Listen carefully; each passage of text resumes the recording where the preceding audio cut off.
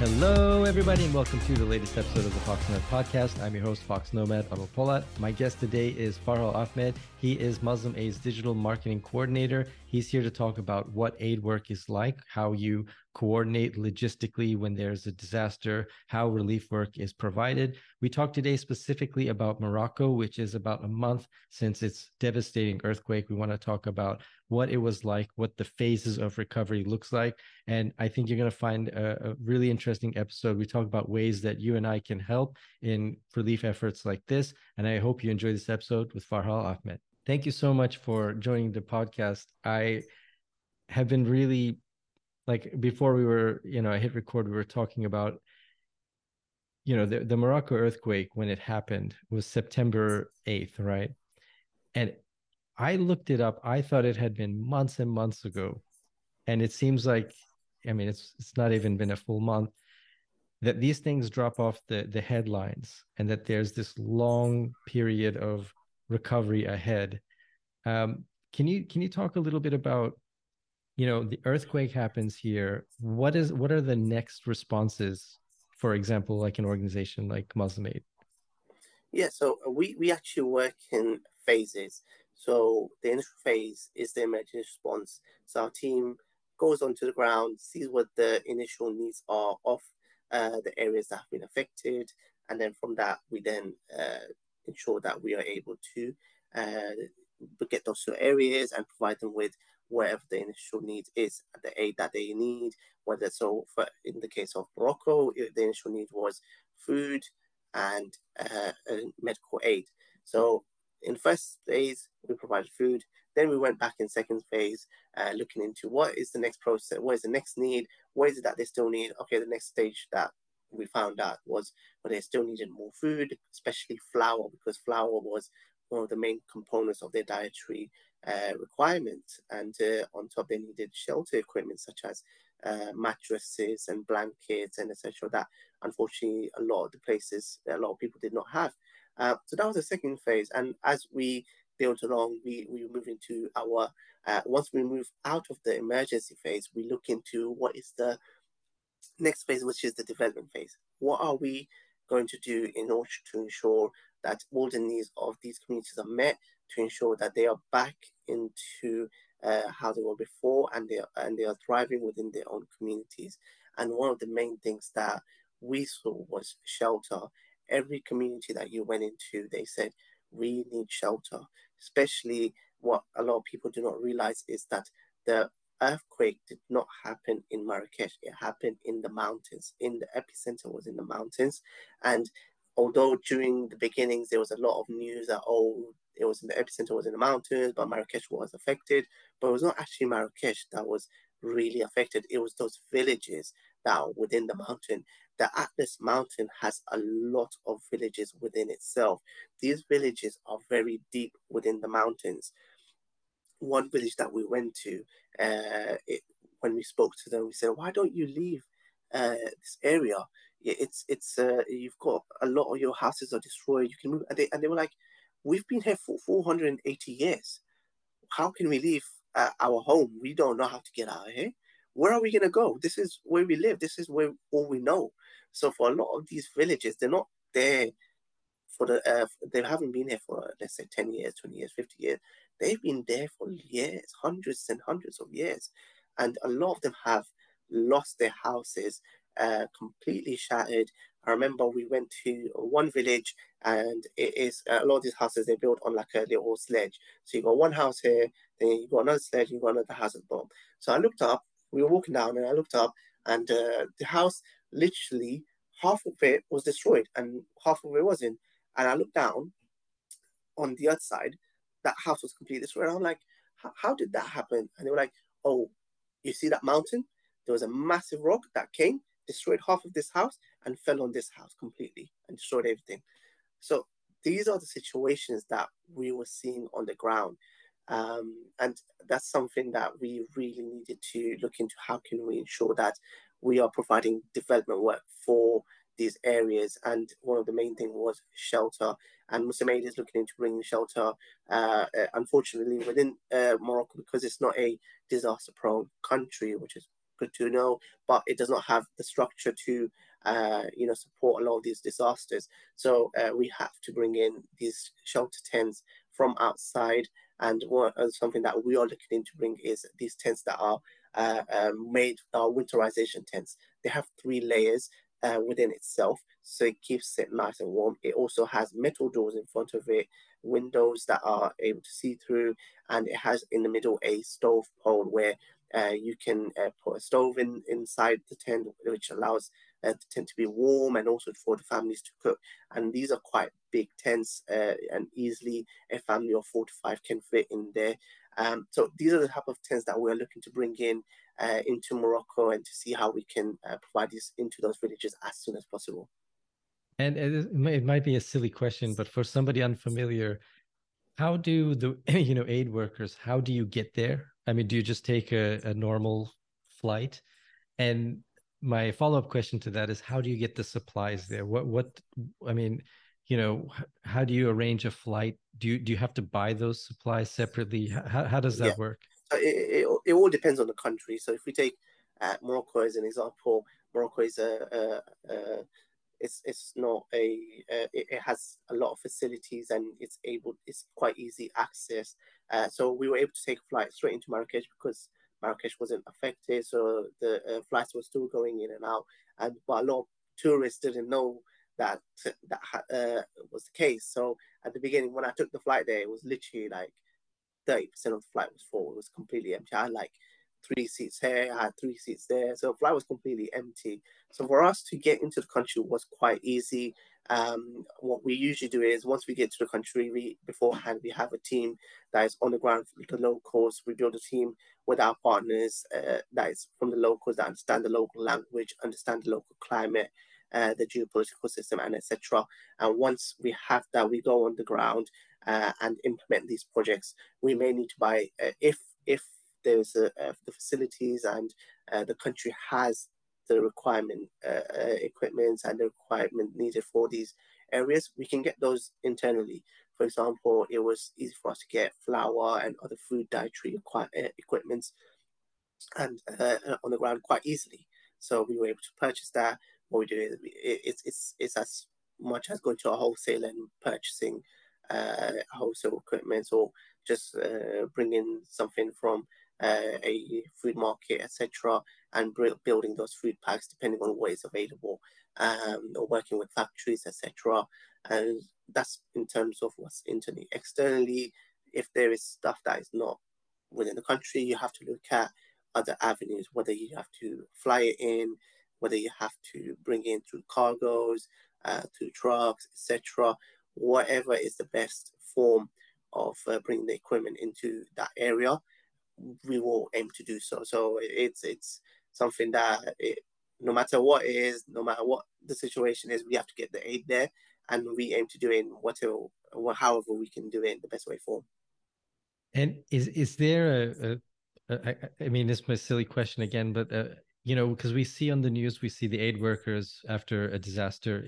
Is there like a passport category, or is there some special, or just entering as if you would, enter like as a tourist, for example, but then you do aid work, or is there paperwork you have to fill out? And I suppose it depends, but Yeah. what are the arrangements look Yeah, like? yeah. So it does depend on the country. Some countries it's as easy as just getting a flight there. For example, Morocco, it was just get a flight there, and you're quite good to go.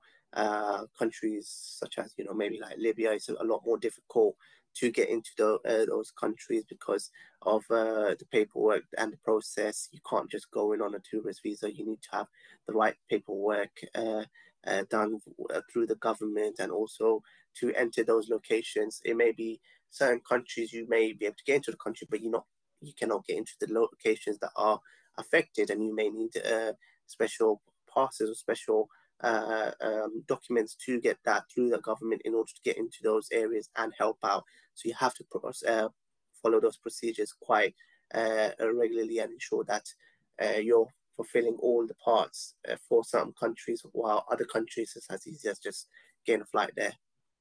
Interesting. And the reason I ask is because a lot of times, like what we see on the news is we see the disaster, and then we see people in these bright reflective jackets usually. That's just what we see. But the logistics of doing all of that in a short time frame, I think, is important to understand, because Yeah. that's the initial response. Even that takes some time. But now we talked about this before we hit record, that a lot of the international aid that comes into a place like Morocco, where thousands of people have died, many more are displaced, homeless, or affected, injured, and then a week or two later, a lot of those aid groups go back home. So my question is, why do the groups come in for a shorter period of time? And what happens after that? Like, what does the rebuilding process look like today Yeah. for you? Yeah. So those groups are mainly emergency response units. So they're quite specific in terms of their job is to come, get everyone out of the rubble, find as many people and save as many people as possible, and provide the initial aid. And once they've done that, then they pretty much leave straight away. The next part is NGOs and the government itself, where they take on the next stage, where it is providing emergency support that they still may need, providing long-term support that they will need. What you have to understand is it's not just physical help in terms of like shelter, food. There's a big psychological effect that earthquakes and these disasters have on people, and this psychosocial help that a lot of people need, and that's part of long-term development work that some NGOs like Muslim Aid are looking into doing for these areas. Because I remember there was this one old lady I was speaking to, and she was saying, "Oh, I couldn't understand initially, but she was sign languaging, and because I don't speak the language, so she was kind of sign languaging to me, and I kind of got the gist of what she's saying. She was saying that, oh, when I sleep, I find it hard to sleep because I feel like it's gonna shake and it's gonna have an earthquake. Even myself, on the first day when I went there, because I was going to these villages and hearing so many stories. When I went back to our hotel and I was sleeping, I kid you not, I woke up thinking I was like about to fall because of an earthquake, because of that psychological effect. And for me, it was just hearing those stories. They lived those stories. So imagine how they would feel. Yeah, I mean, I again, I go back to what we see on the news, and we see people after an earthquake that are, they've lost their homes, and it almost seems like you just sort of expect, like, like everyone is sad, and they talk to people, but they don't really show that the sort of the PTSD that can happen from just Yeah, your home. Just, I mean, I can't even imagine yeah. what that would be It, like. Another story would be a lady that we visited, and we went there, and it was actually a house fallen down, and she was wearing all white, and there was a tap in front of the house, and she was just getting some water from that tap. And as we got to the village, we got out, and one of our colleagues who's from there was like, "You see that woman? She's mourning, because in Morocco, when you wear white, that means that you've lost someone in your family, and you're mourning, usually your husband or your partner." So we were like, okay, that's quite sad. And we went afterwards to speak to her, and we were actually in front of that house where she was getting water, and she goes, "You see this house? It took me and my husband 30 years to build, and it was completely on the ground." And she actually lost her husband that day, and she lost her son, and her daughter was completely injured. She herself was stuck in the house itself, and basically the house had fallen. The husband was on the first floor, she was on the ground floor, and her son was on in his room. And unfortunately, when the house fell, rocks hit her husband on the head, and he was losing a lot of blood. She was now she managed to be in a position where she wasn't really hurt in terms of major injuries, but her whole body was crushed, and she had luckily her phone, so she was able to call her son, who was an hour away, and he actually drove for an hour and got her out of that hole. But she was telling us while she was in that hole, she could only hear her husband calling out for help continuously, help, help, help. But she said after a while, she couldn't hear him anymore. And she goes, that's when I realized he had passed away. And she said when they came out of that hole, when she was taken out, um, and they went to check on her son, he was completely crushed. And she was standing there telling us a story with a brave face, and it just showed the resilience of the people in Morocco. And like, she's telling us this story, but she's so brave. Like, there's not a tear that's coming down. She's holding herself, that this is my story, but I'm not gonna cry. I'm gonna stand strong. And these are the stories of many people in these villages, unfortunately. And when when you meet people like this in this situation, as an aid worker, where do you begin? Is it, I mean, you know, you, that person who's probably living now in temporary shelter, um, I can imagine if I were in their shoes, you're not thinking about the future, right? There's so much that you've lost. But on the other side, how do you plan? Like, I mean, is the goal is, I would imagine, to rebuild everything, right? As the sort Yeah, of the ideal. How do, what do those steps look like? Those initial steps, once you get somebody yeah. past that emergency phase. Yeah, so it's the next stage is to do a need assessment, see who needs what. For example, you would go to a village, you would do a need assessment of the amount of people in that village, how many houses have been destroyed, who needs a house, etc., etc. So you create a long list of a proposal, a complete need assessment that's been done. Then a proposal is created, which is then sent to our team in the UK, and we then look in that proposal. We look at all the things that needs to be done, and then we phase it out in, okay, this is going to be 2 months, 3 months, 6 months, 9 months, 1 year, 2 year. We put it in phases. Once we put it in phases, then we start actioning the work with our partners, making sure that not only that the work is being done, but it's being done with the best due diligence. All the paperworks are being done, and we're ensuring that every single person that is being helped, we know, and we are accountable for those people, and we are aiming, we can show the case that we have helped every single person. So that's a long-term phase that we work on when we go to these natural disaster zones and when we try to do long-term work there. And so you're tracking every person, you're saying person A, B, C, let's say they've lost a Yeah, we have a house. list of every single person that we help, the amount of people in those households, uh, what age they are, whether they're female, male, um, the, how many families they may live. Some houses they have more than one family is living in there. So we have all that data that we collate, and according to that, we provide them with support. So of course, these are all confidential data that we don't share with public, but it is more of for ensuring that we are able to provide support to every single beneficiary. And how does at this phase, I would imagine you're calculating is it budgeting or trying to figure Yeah. out how much it's going to cost. How do the finances work? Like how does the money come in and how do you plan to distribute it? Yeah, so then we work closely with our finance and marketing team. So initially, whatever we have in terms of a set budget. So this is why it's so important to raise money for our global emergency and needed greatest pots. So we have different pots. So you have your needed greatest, which is basically all projects that we can use that fund for. You have your global emergency, which we can use for our emergency projects, and you have your thematic water, child sponsorship, etc. And for me, needed greatest and global emergency is one of the most important pots of funding for any charity, and it's something that I always urge people to donate towards, because using these pots, we are able to quickly get funds out to these areas and provide initial support, because they are not restricted to a country or cause. We can quickly get them out and get the help that these people need as soon as possible.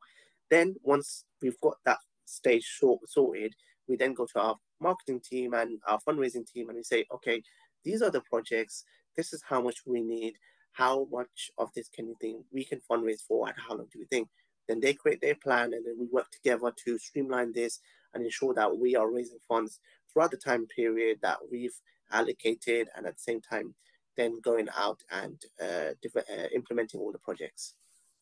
And you know, this sounds depressing to say, but there are a lot of disasters around the world, a lot of problems. Unfortunately, yeah. How do you, pick and choose? I mean, there must be things or events that maybe don't get the priority, or perhaps, can't be logistically done, or, what is the selection Yeah. process like?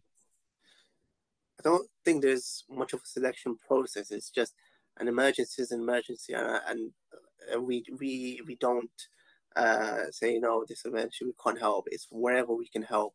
We try our best to get there. But you're right. There's so many emergencies, and unfortunately, you're not able to get to all of them. So initially, our initial requirement is always: can we get to this area? Do we have our own office in the country, or can we get a partner on the ground as soon as possible to respond to this emergency? And if we are able to meet these requirements and are able to get a partner on board, because even getting a partner on board to do this, there's a lot of due diligence work, there's a lot of risk assessment, a lot of paperwork that goes on behind that. And it's like, imagine a month's work being done in like a day or two. So it's super hectic. Our colleagues are working literally 24 hours for like, or 48 hours straight, um, making sure that we are getting these approved. And if we are able to get them approved, then we can literally go out straight away and start implementing our projects and helping out and providing aid to these emergency disaster prone areas. But yeah, that's it's difficult to get to all these areas, unfortunately. Yeah, but it is also amazing that there is so much aid work that does occur. It sort of brings out the best in people in the worst of times. It really, cliche is very true. You do see people when Yeah, you see aid workers, emergency workers fly to a country they maybe have never been to. They don't know where they're going, and putting themselves at risk, right? Like, I mean, when you go to these places, you're at risk of injury because of the structures. There's disease, all kinds of things that you're exposed to. Um, what is Morocco like now? I mean, the earthquake hit areas, and we're now 1 month out. Uh, what does it look like on the ground? so in terms of the areas that have been affected, for them, I think, like you said, it's no, they're not even thinking long term. It's about when is the next food? Are we going to have enough food for the next week? When are we going to get out to shelter home? I think that there's certain things that we take so much for granted, like as simple as going to the toilet. Like, they've got shelter, but where are they going to go to the toilet? It's things as simple as that that we take for granted, that a lot of these people are thinking about right now, that we wouldn't even think about. Like, where am I going to have shower? Like, how am I going to cook? Like, these are things we're like, it doesn't even comprehend in our head when we think about emergencies. But these are the daily struggles that people are going towards. Like, a female does not have the sanitary pack that she needs. And unfortunately, she may be starting her menstrual cycle, and she's like, "What am I going to do?" And these are the type of questions that are the daily questions that these people are looking to answer, and that's what their problems are in this initial stage. Yeah, and I think you bring up a good point that we're talking. It's maybe you can imagine for a day or two or three, but when we get 1 month, 2 months out, you know, really that there's sort of this less glamorous kind of the grind that of solutions Yep. that you have to come up to the problems. Do you? I mean, I guess having experience with these different types of disasters, is there a timeline for a place like Morocco? Do we do you look at it like, okay, we estimate in about 6 months we should be here, and 12 months, 80% of the people are sheltered, or what do the Yeah. long-term plans sort of look like? So it does depend largely on the government itself, in terms of, because a lot the government itself is looking to do a lot of work within these areas. So it all depends on what the plans for the government is, and according to that, then we can make sure that then we can put our timeline as well. Okay, if this is what the government's doing and this is what we're doing, we estimate that we are going to be able to fulfill our projects within this time frame. But at the moment, it's still in that process of analyzing and collating the data on the ground and seeing what the needs is, and just make sure that we are able to meet that goal in the next year or 6 months. And is there a point where you get to that you can say, everything is done, or that we've accomplished the goal? Do you get that as an aid organization? Sometimes, yeah, you do. There's we the initial stages, yes, you get your when you're responding to an emergency, you can say you've responded, but there's always so many people that are in need. Even within a country, unfortunately, you can never get to everyone, and I think that's the sad thing, that uh, you can bring millions and millions and millions of pounds and get aid as much as you want, but there's always going to be someone that is left out, unfortunately. And it's not because of anyone's fault, or no one wants to give. It's just the circumstances, the difficulty of the situation.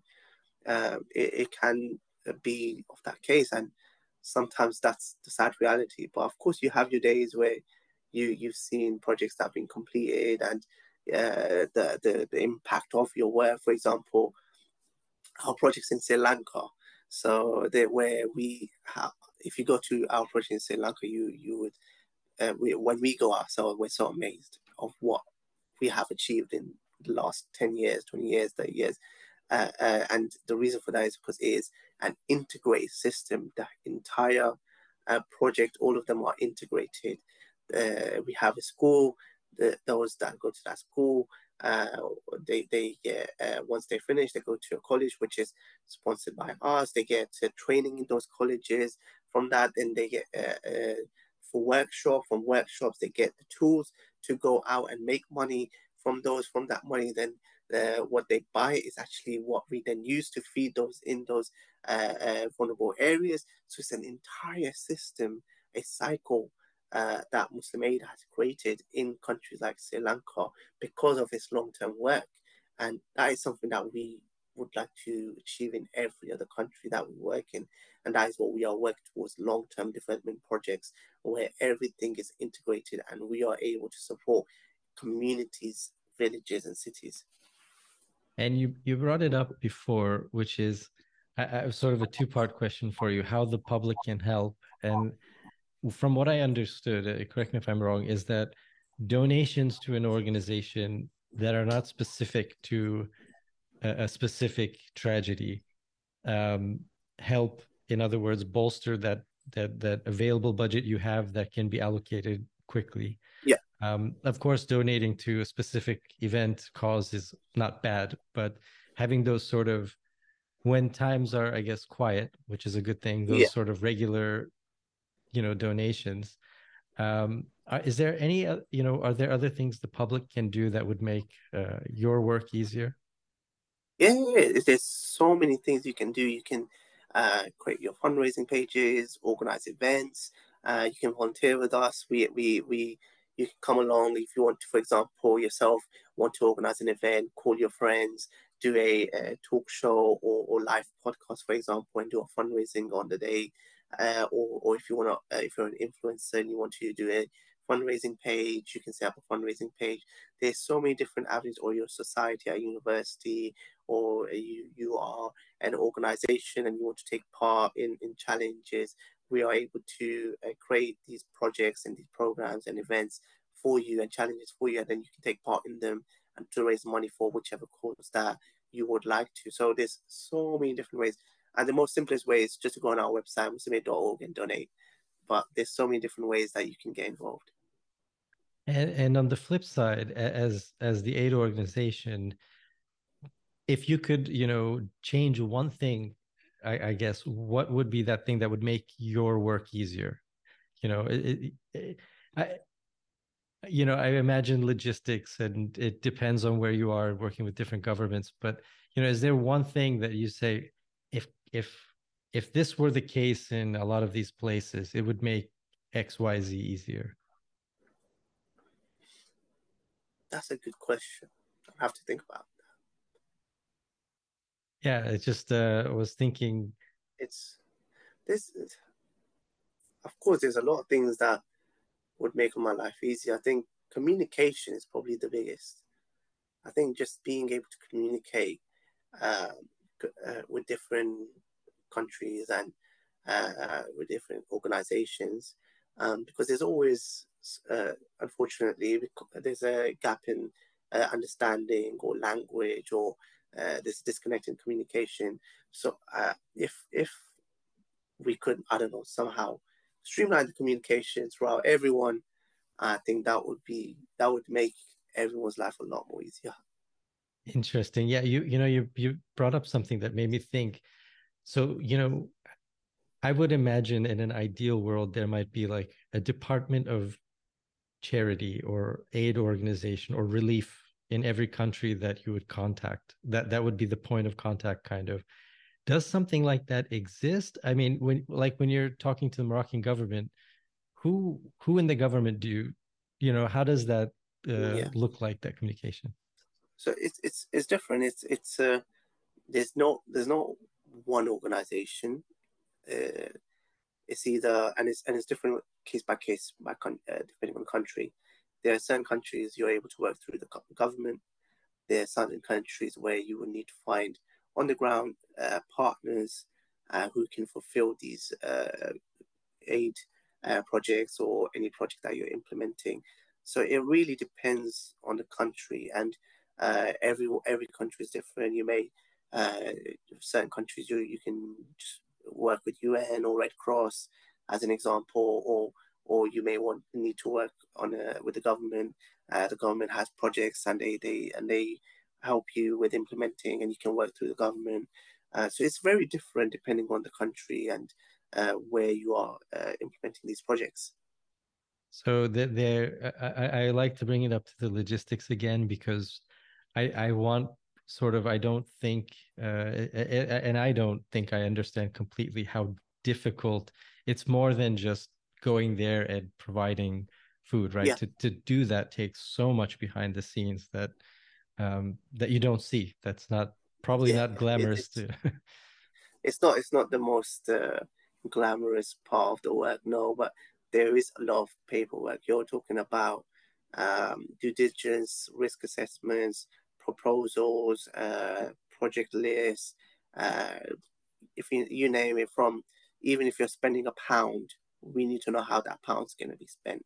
If you're working with a partner, we need to know who these partners are, what their credibilities are, what work they've done beforehand, how do they implement their projects. So there is a lot of paperwork that goes behind the scenes in order to just implement, even though you may see us, yeah, we're there in 1 day or 2 day, but that 24 hour, that 48 hour before we got on the ground, no one has slept basically. That's what how it works, unfortunately, in order to get in order to be able to respond to these areas as quickly as possible. and I guess recently you've been traveling to many different places, not just Morocco. Can you talk about some of the other places that you visited recently? What's going on there, just to catch us up? Yeah, so I actually didn't, but my colleague, he went to Turkey during the Turkey earthquake, and he was describing it was, of course, I would say 10, 20 times worse than what we saw in Morocco. In Turkey, it was literally cities completely destroyed. And when I came back, it was interesting because we were just comparing our stories and our experiences. And there's one thing that we both uh, said we wouldn't forget was actually the smell of, unfortunately, dead bodies and dead livestock. Uh, there's a significant smell when you're on the ground that um, literally you can't forget it afterwards. And it sticks in your head, that smell, even when you think about it, it kind of comes. And we were just thinking about that and how that mentally impacts yourself, and just talking about how can we, because we visit quite a lot of countries, and as aid workers it can be very overwhelming when you are seeing these things. So how do you work with that? How do you ensure that you don't go insane and you're not going falling into depression? And it's just, I think one thing that one of our colleagues who was with us this time, and an older colleague who has been in the sector for a very long time, and something that he really did during the trip that really helped was when we are on the ground, when we are helping, when we are in the areas, it's full on, you're in that mode. But once you get into that car and you're driving to the other location, you kind of switch off from it, and you try to, just talk about random things. Anything. We were talking about some weird stuff, just like, you know, brushes and toothpicks and just anything random, just to get your mind off that. Because if once you're in that car and you're alone and you're just thinking about that continuously, because you're going from place to place and you're seeing different stories and different lives, and that really impacts you as an aid worker. So this is something that I would recommend to all our colleagues in the sector, whenever you are on the ground, like, and when you are, of course, on the ground and you're in the work area, of course you're focused, but the minute you get a chance to just move away from it, just completely shut off from it, just for a couple of minutes, an hour, that will help you a lot in terms of just managing everything on the ground as well, because you don't want to be overwhelmed. At the end of the day, we are responsible of the aid. We are responsible for ensuring that these people get the help that they need. So we need to ensure that we are taking care of ourselves in the best way form. And you, as you were speaking, it reminded me of a sort of doctors. I've heard stories where they're giving you grave news or something, but the doctor doesn't show much emotion. And I've always thought, that's to keep some sort of protection for themselves, right? Not to get too emotionally involved. Now, on the ground, when you're speaking with people and helping people, there must be a very fine line between being too distant, or do you have to keep a distance, emotionally, from seeing, all of these, bad things, but Yeah, also good things. Yeah. it's it's very difficult. You of course you have to. It's difficult to manage. Like you said, it's a very fine line, because you're dealing with real humans. You're dealing with real emotions, and it's not just emotion of just a small trauma. You're talking about severe emotions of complete loss of everything, of households, of family members, and just speaking to them. And when someone's lost something and you just see their face, it's a very different look. It's very, the eyes are a lot more dark, and it's hard to describe, but it's very different emotion that you get from them. Even if they are smiling, even if they seem happy, it's a very different form of happiness, because they inside them you can feel that sorrow, that pain, and it's difficult to not feel some of it, and you have to just maintain that. And like I said, it goes back to when you're there, of course you're going to feel their emotions, you're going to feel their pain, the pain of the community. But once you're out of that, try to distance yourself from that pain, and try to just distance yourself from what is going on, just for a while, just for a couple of minutes, just for half an hour, so you can mentally come back to your sane spot, and you can re-energize yourself, because you're going to be heading to another village in an hour or so. So you need to be mentally prepared for that. So it's just that, mental preparation for yourself.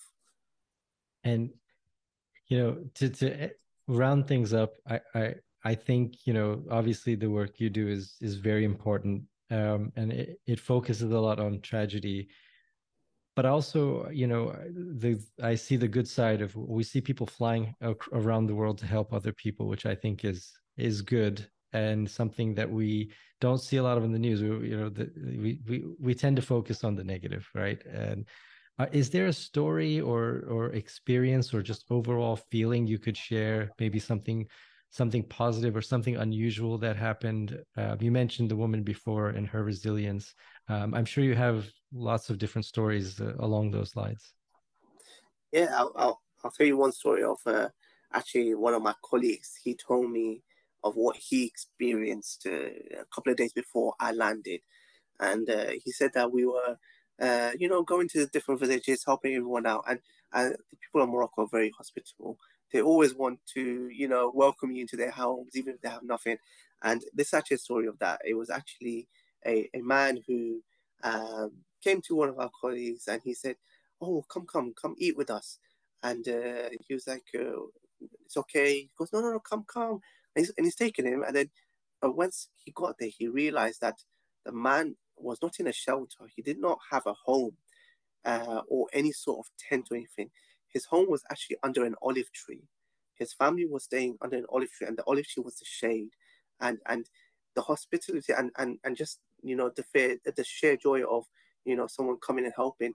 He was welcoming him, even though that was all he had. And he was like, "Look, even though the food that we gave them," he was like, "Oh, I'll cook and then we can eat." And my colleague's like, "No, I can't do that. This is for you." But it's these stories that you see, like, they may have nothing, but they have a heart of that had a heart of gold, and the heart is full of welcoming, and they are so open in terms of just bringing you in and accepting you. Even if you were to give them one morsel, they will be happy, and they will be like, "Let's share this."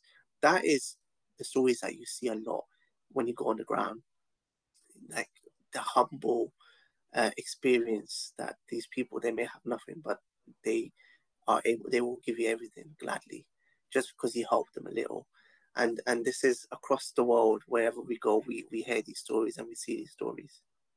Wow. Well, it's amazing. And a great way to sort of wrap this up. I like I said, I think, the work you do is very admirable, honorable, difficult. Again, the paperwork stuff, I just think even those things which take so many hours, it's so tedious probably, just to get those things done. But you see people that still have hope, I guess, which is kind of the takeaway. They've lost so much, but still have something to offer.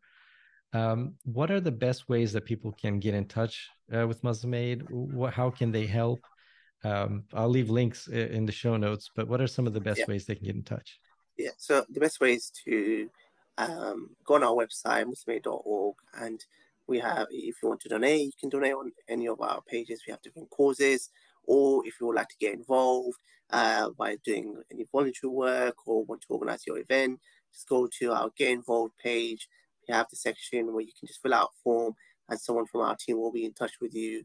Or you can simply just call us and ask for someone from our fundraising team or someone from our income generation team. You can ask for myself, Farhal Ahmed, and we'll be happy to help you in wherever you are looking to do, whether it's an event, a challenge, etc.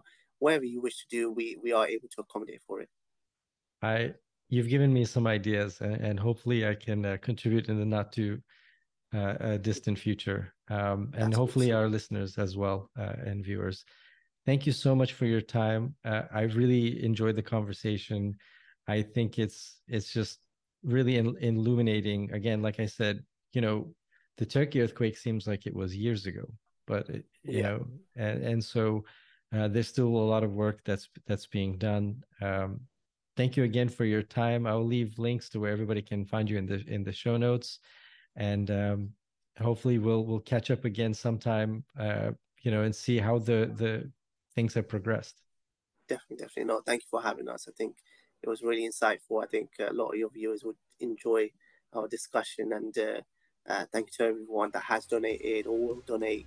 And thank you as well for having us. Thanks for listening to this episode of the Fox Nomad podcast. I will leave links to where you can find Muslim Aid down in the description box and the show notes below. If you're watching this on YouTube, make sure you hit the like and subscribe buttons. I'll have new videos for you every week, and I'll see you in the next one.